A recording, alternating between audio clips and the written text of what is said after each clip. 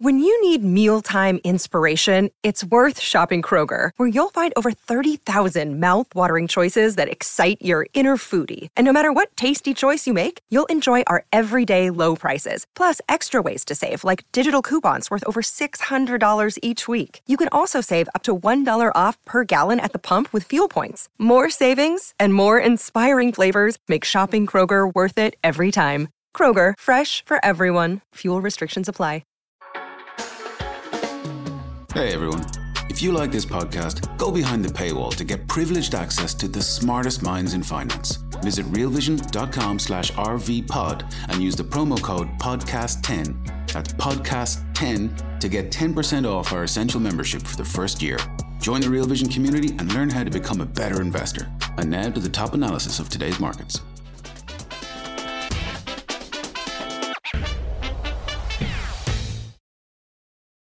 What's the housing market telling us? Welcome to the Real Vision Daily Briefing. It's Tuesday, January 31st, 2023. I'm Ash Bennington. I'm joined by Tony Greer, editor of the Morning Navigator. Tony, welcome back to the show. Ash, how are you today, man? Oh, man, I'm pretty stoked to be closing out the month with you, man. Really is. This is one of my favorite days. You know, we get to draw the lines in the sand, see how January performance was, stop time for a minute, see what's winning, see what's losing. It's the best day, one of the best days of the month. So we got some winners on the board to talk about. Yeah, today, just may as well get into a daily briefing, right? Today we saw, this morning we saw China PMI for January come out a little better than expected, back up above 50. Today we marked the seventh daily close for the S&P above the 200-day moving average, the second weekly close above the 200-day moving average.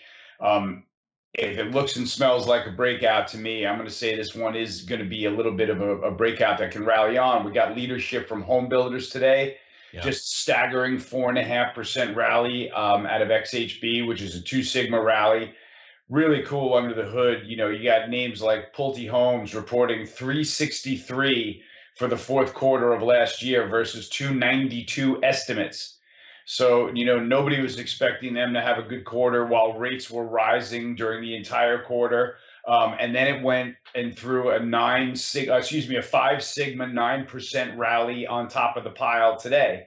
So, that's what's driving the markets really today is a lot of industrial strength behind that. But we're seeing like huge individual stock moves to the upside today, Ash. I'm not shocked that they put a really ferocious close on this tape today. We saw a 5 Sigma breakout in Spotify. We saw home builders like NVR, DHI, Lennar, all better than 2 Sigma breakouts. UPS and FedEx leading the transport sector, all three of those tickers with 2 Sigma breakouts. I mean, it's tough to keep a stock market down when that kind of thing is going on, wouldn't you say? Indeed. It's important also to point out that the sigmas that you're talking about here give you a sense of relative change on it, so that the percentages can sometimes sound to people, for example, who are looking at high beta stocks like, well, what's the big deal? The big deal is these are very big moves for these names. That's all. We want to put everything into mathematical apples and oranges. This way we understand we're a little bit better than just talking percentage here. These are some really large magnitude moves that make you sit up in your chair as a trader and see what's going on here. So it's going to be an interesting follow through to see what happens in February, but the S&P ending the month up about 6%, with a really strong close technically. Sentiment's pretty negative. Everybody that I know and my Aunt Connie are expecting a recession over the next several months. And that also that should mean that the stock market has to go down. So we'll see what happens from here, Ash.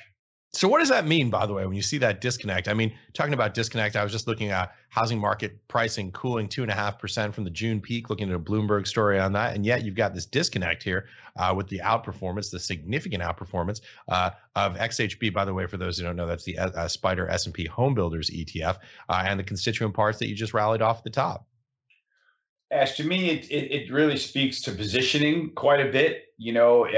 With the world expecting a recession, expecting lower prices, we just came out of a massive, not just came out, I would say in the fall, we came out of a massive negative sentiment bubble and traded up to the 200-day moving average back then. I guess that was at the end of the year. So we failed a little bit into the end of the year. We backed up and we restarted a charge at the 200-day moving average in the S&P. And it feels like with all other things remaining the way they are, meaning with rates consolidating, with the curve as steeply inverted as it is, and with the dollar heading lower, which is a call that I have supreme confidence on for several reasons, the market is set up to be able to trade higher here. Everybody thinks that the Federal Reserve wants to keep the animal spirits out of the market and keep the S&P at bay, but I just don't think that's the case. I think they'd rather be able to fight inflation and have the S&P hold up. That would make their lives a lot easier. So we'll see how this follows through, Ash.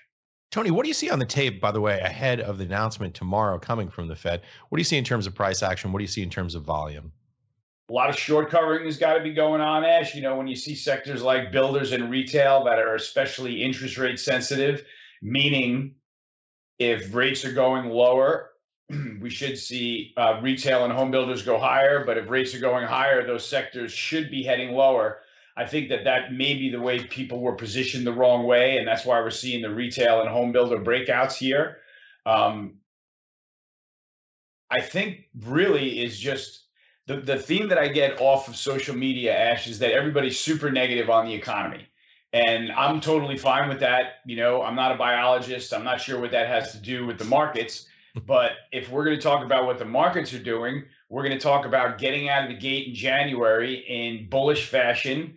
We're talking about stocks that are at, they may be technically still haven't broken out just yet, but the valuations are still cheap. There's room for them to expand. The multiples, are still cheap, room for them to expand. And price action ruling here, on the year, we've got leadership. We've got things like Bitcoin rallying 40%, while nat gas is down 40%. Social media and airlines are up 18%. Semiconductors up 16% on the year. Those are kind of animal spirity things. And it's really tough for me to get super negative on the risk complex when things like that are going on. Yeah, it's interesting. Bitcoin up, as you said, 40% on the month or year to date. Same on obviously the close in January. It looks like whatever it is, 3.5 leverage, 3.5x leverage NASDAQ 100. Yeah, that is a levered bet on risk assets. That is accurate for sure.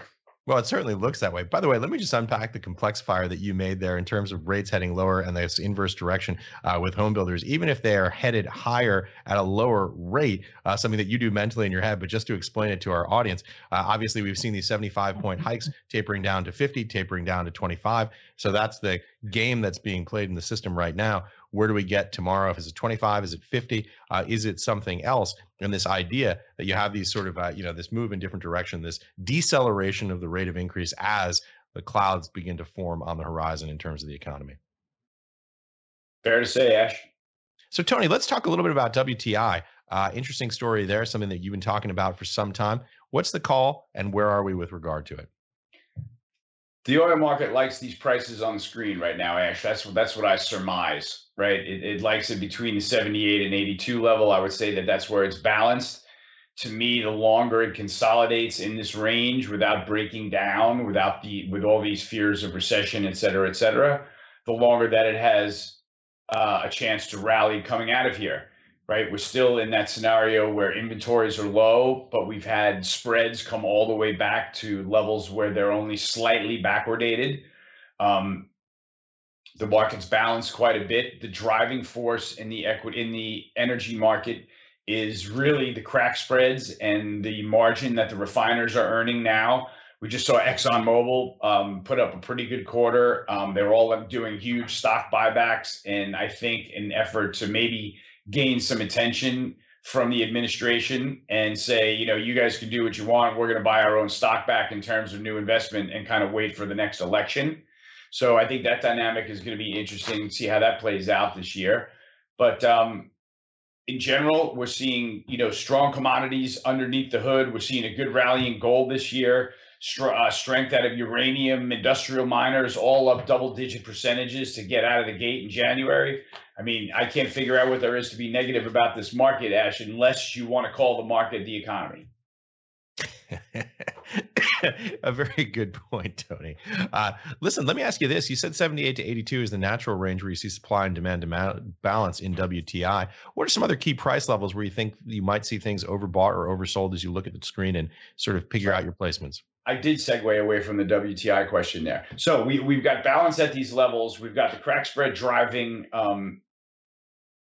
strength and energy. Both curves, WTI and Brent, remain backwardated, just not as steep as they were maybe 6 months ago when oil was at its highs. But it's just a matter of time, Ash, with low open interest, very little speculative interest in the oil market right now. Like, I don't think it has any large long position in the markets that's going to, cause it to come apart with a liquidation of that. Similarly, I don't think there's any huge short positions out there, as is evidenced by open interest in a steady downtrend and a lot of people really just exiting the market. So it's hard to get negative on the crude oil markets from here. If there's going to be incrementally less SPR selling, which we identified as being the main seller last year, I can't imagine how prices don't go higher. If we do run into an economic slowdown globally, that, or even just in the US, that OPEC is going to respond with an output cut.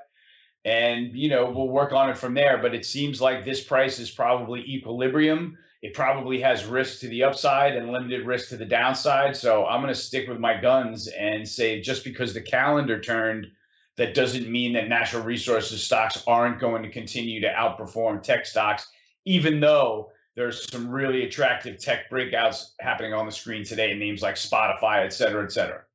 We're going to take a quick break and be right back with more of the day's top analysis on the Real Vision Daily Briefing. You're a podcast listener, and this is a podcast ad. Reach great listeners like yourself with podcast advertising from Libsyn Ads. Choose from hundreds of top podcasts offering host endorsements, or run a reproduced ad like this one across thousands of shows to reach your target audience with Libsyn Ads. Go to libsynads.com now. That's LIBSYN ads.com. Yeah, crack spread, of course, is the spread between the underlying value of the crude and the petroleum refined products and distillates that come out of it. I want to touch a little bit on the backwardation of the curve. Talk a little bit about why you see the price of the spot market being higher than future trading price right now.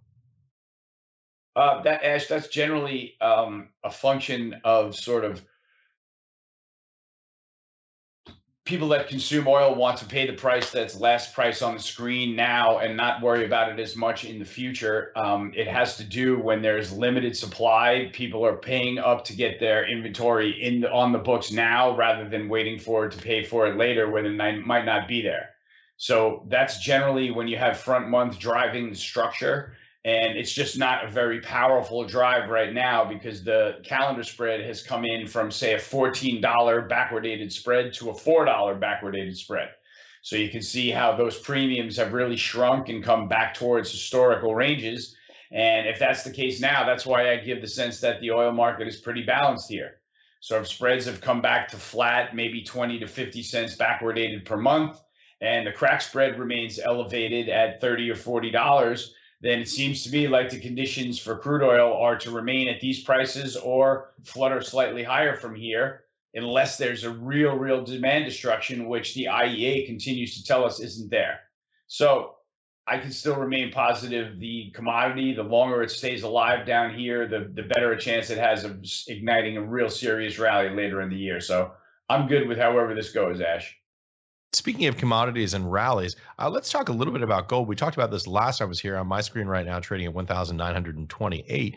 Tony, what do you see in terms of gold price? What do you think is the driver, and how are you positioned?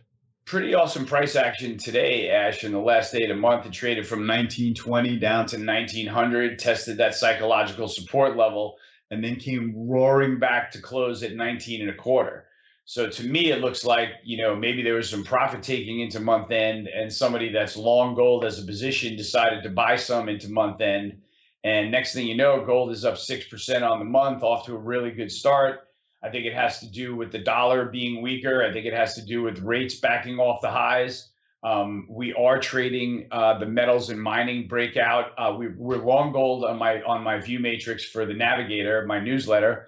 And we're also trading the industrial miners breakout, which are loaded with gold miners. So we're kind of a little bit ahead of this move, only having gotten into it a couple of weeks ago when those technical triggers went off for me. But, after having, a pretty negative year last year, 7 months in negative territory in a row we saw last year, it looks like gold found a bottom and is probably getting back on its feet. Maybe it's coming to its senses with the idea that inflation is going to stay with us for longer and maybe has a better year of performance this year than last year. Hey, speaking of the rate of rates and the dollar and other broader macroeconomic indicators, since we touched on housing earlier in this conversation, I also wanted to take a look at a conversation with Jamie McDonald that's out on Real Vision today, talking about the broader housing market. Let's take a look at the clip. Then we have the final piece of the puzzle, ratings agencies. You see, all along the way, from origination to repackaging, that loan becomes less about the person who borrowed and more about a number or a rating. Loans with low loan-to-value ratios, backed by housing in high-demand areas and borrowers of impeccable creditworthiness, well, they're given an A by rating agencies. They are called prime mortgages. However, those loans with a very high loan-to-value ratio in low-demand areas and from people with little to no credit score, well, they are given investment grades down in the C's and D's. These are called subprime mortgages. The thing is, what happened just prior to 2008 is that too many people started to make too much money and aggregators got better at packaging these loans and getting rating agencies to still give them an A rating. And here we introduce products that you probably haven't heard in a while, but they were the cards that brought the whole house tumbling down. CDOs, collateralized debt obligations. And this is where ratings agencies really played their part in the collapse. Certain investors, whether they be banks or pension funds, had remits and limits as to what they could buy. But ratings agencies were awarding high ratings to CDO bundles that included subprime loans. The reason being basically that there was good credit in there and, well, house prices were just never going to go down, so why should we care? Well, you do care when house prices go down and the mortgages are subprime, because that end borrower is incentivized to walk away. Remember negative equity from the last episode? Well, there it is in action. Welcome back. Tony, lots we were just talking about over the break there. I wanted to just jump in because we got a lot of really interesting questions coming to us from our viewers, as always, when we do this show together. This is an interesting question, and it actually ties into something that Andreas Steno Larsen had sent us earlier in the day. I don't know if we have the chart. It's about flow of funds into the queues and the short queues. The question comes to us from James Learman from the Real Vision website. Tony, what do you think about going long precious metal and short the queues? Well, that's essentially a form of the great rotation, which I've been bullish for over a year now. That has been one of the premises that I tried to stay bullish all of last year, and I remain bullish this year. And I labeled the great rotation as literally the Bloomberg Commodities Index divided by the NASDAQ. Or I think I used the triple Q price, to be honest with you. But that ratio is something that I remain positive and I think is going to have a massive flip into positive territory. Well, it's in positive territory, but I think it's going to continue much, much higher.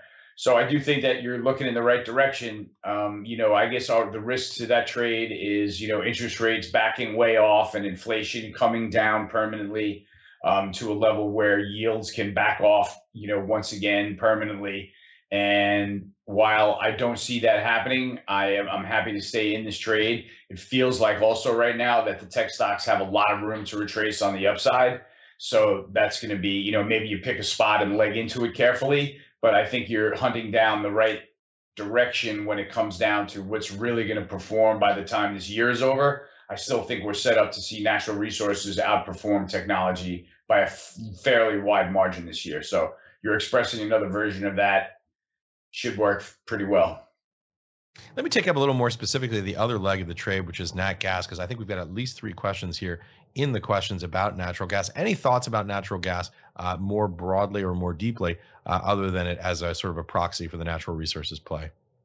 Well, it's also, natural gas is going through a very serious episode right now, both in Europe and here in the U.S.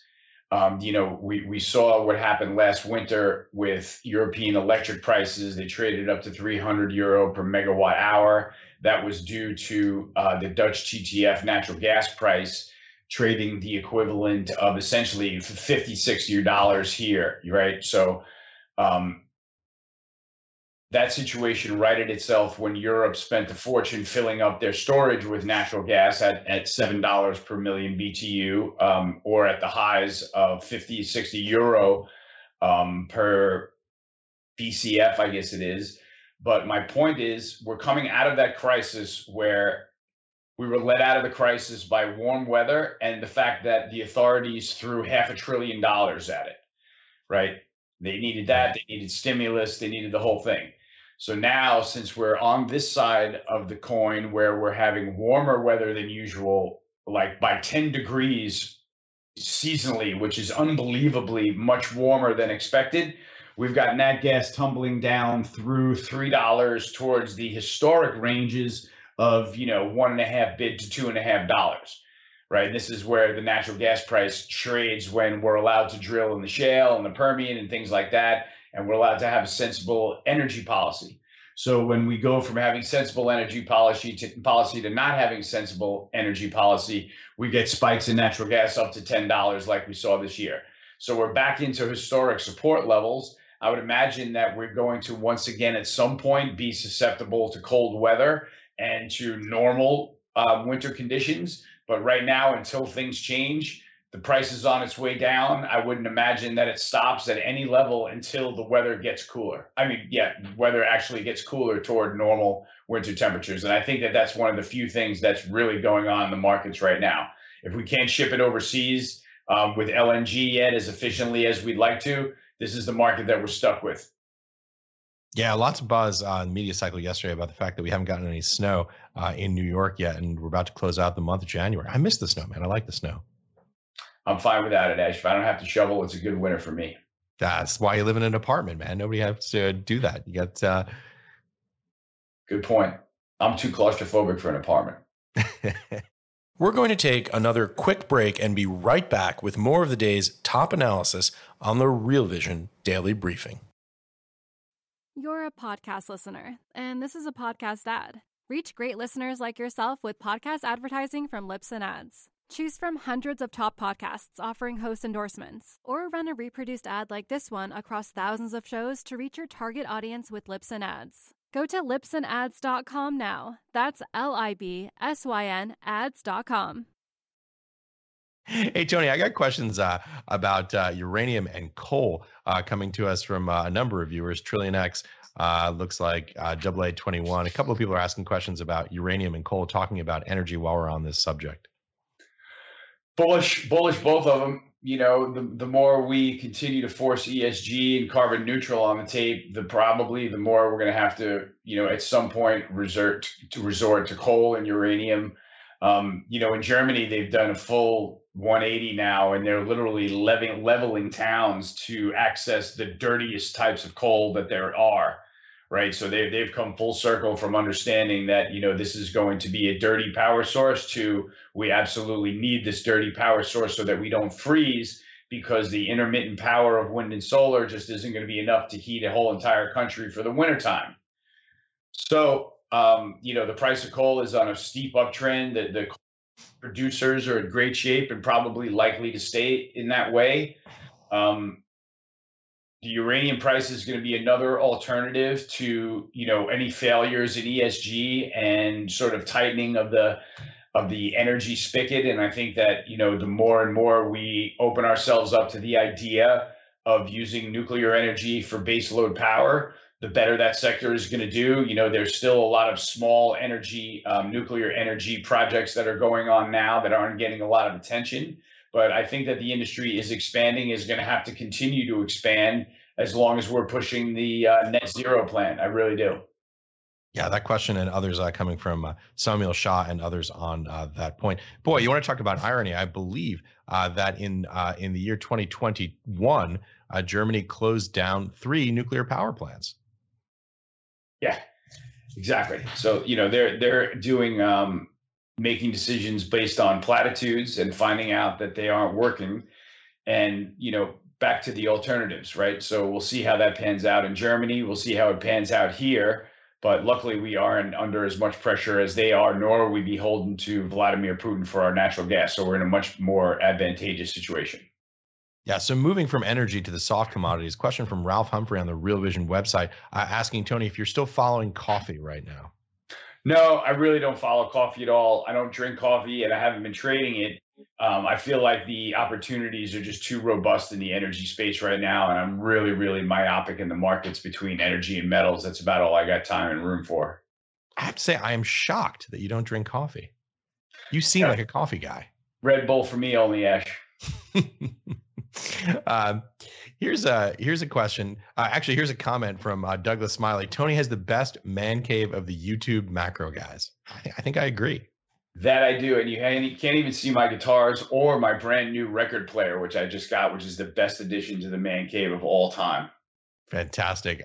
By the way, talking about the Real Vision macro guys, question here from a guy named Thomas Thornton. Actually, it's just a comment, I guess. Home builders orders, rates, and cancellation rates are down 30 to 40%. Hi, guys. Any thoughts on the cancellation rates down 30 to 40%? No, I'm not a biologist. Tommy can call me on the outside and we can discuss that number if he likes. I think that, when you get earnings like we just saw out of Pulte Homes and Lennar, I mean, it doesn't, I don't know how you can argue with the price action. I'd love to hear from Tom if they're overdone and he sees some DMARC 13s and there's a chance that we can short this sector, because I do think that rates are going to go higher. And at some point, that's got to be somewhat of a struggle for home builders.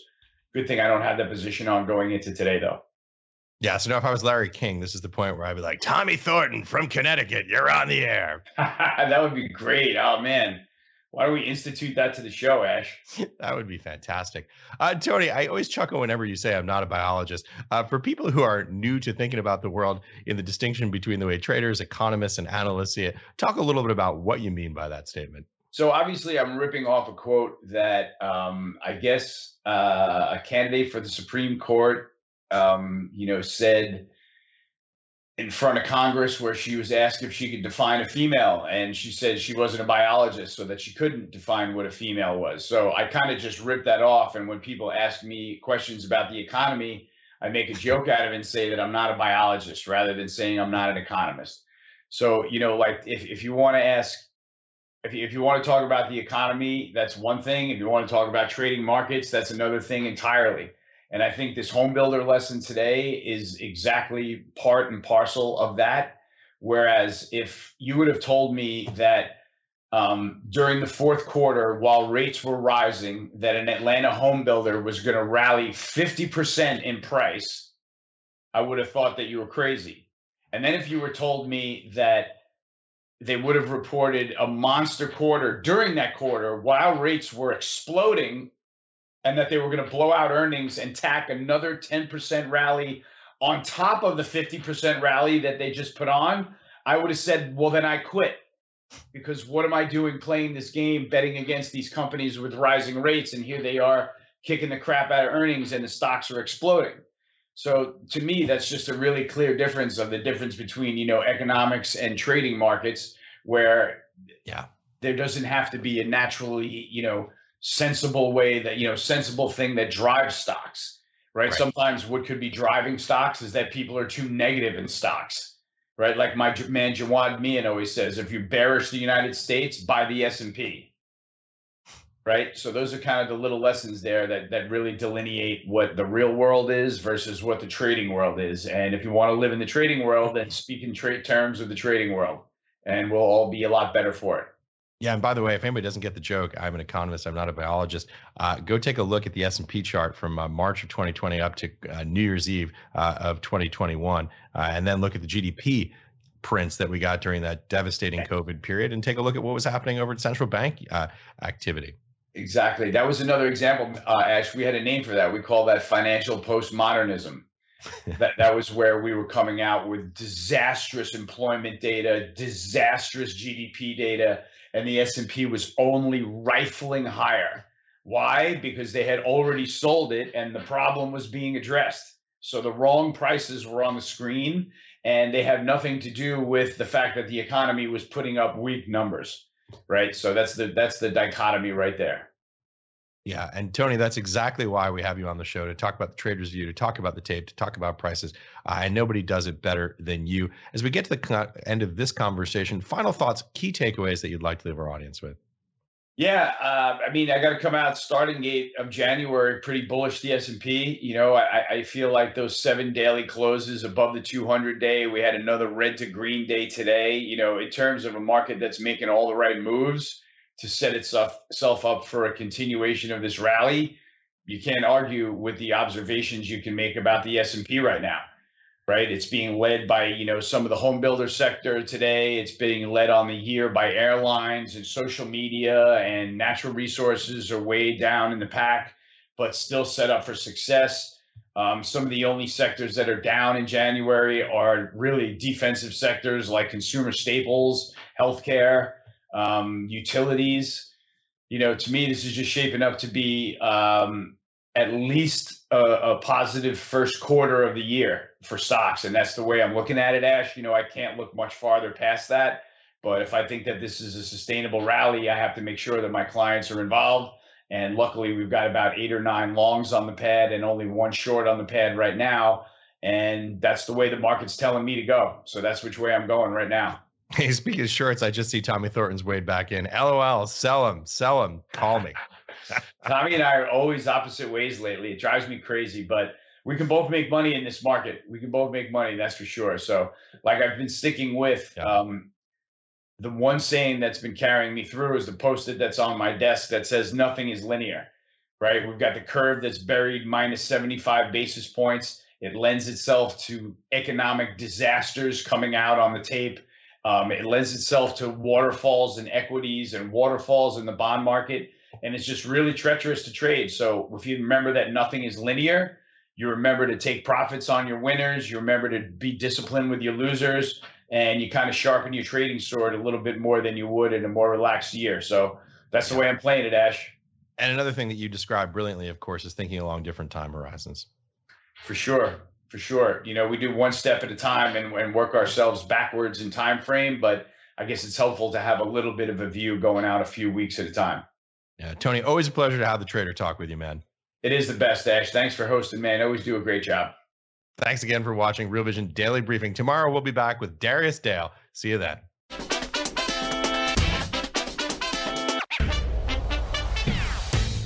What's up, revolutionaries? Thanks for tuning in to the Real Vision Daily Briefing. For more content like this, head over to realvision.com and get unfiltered access to the very best, brightest, and biggest names in finance. You're a podcast listener, and this is a podcast ad. Reach great listeners like yourself with podcast advertising from Libsyn Ads. Choose from hundreds of top podcasts offering host endorsements, or run a reproduced ad like this one across thousands of shows to reach your target audience with Libsyn Ads. Go to libsynads.com now. That's LIBSYN ads.com.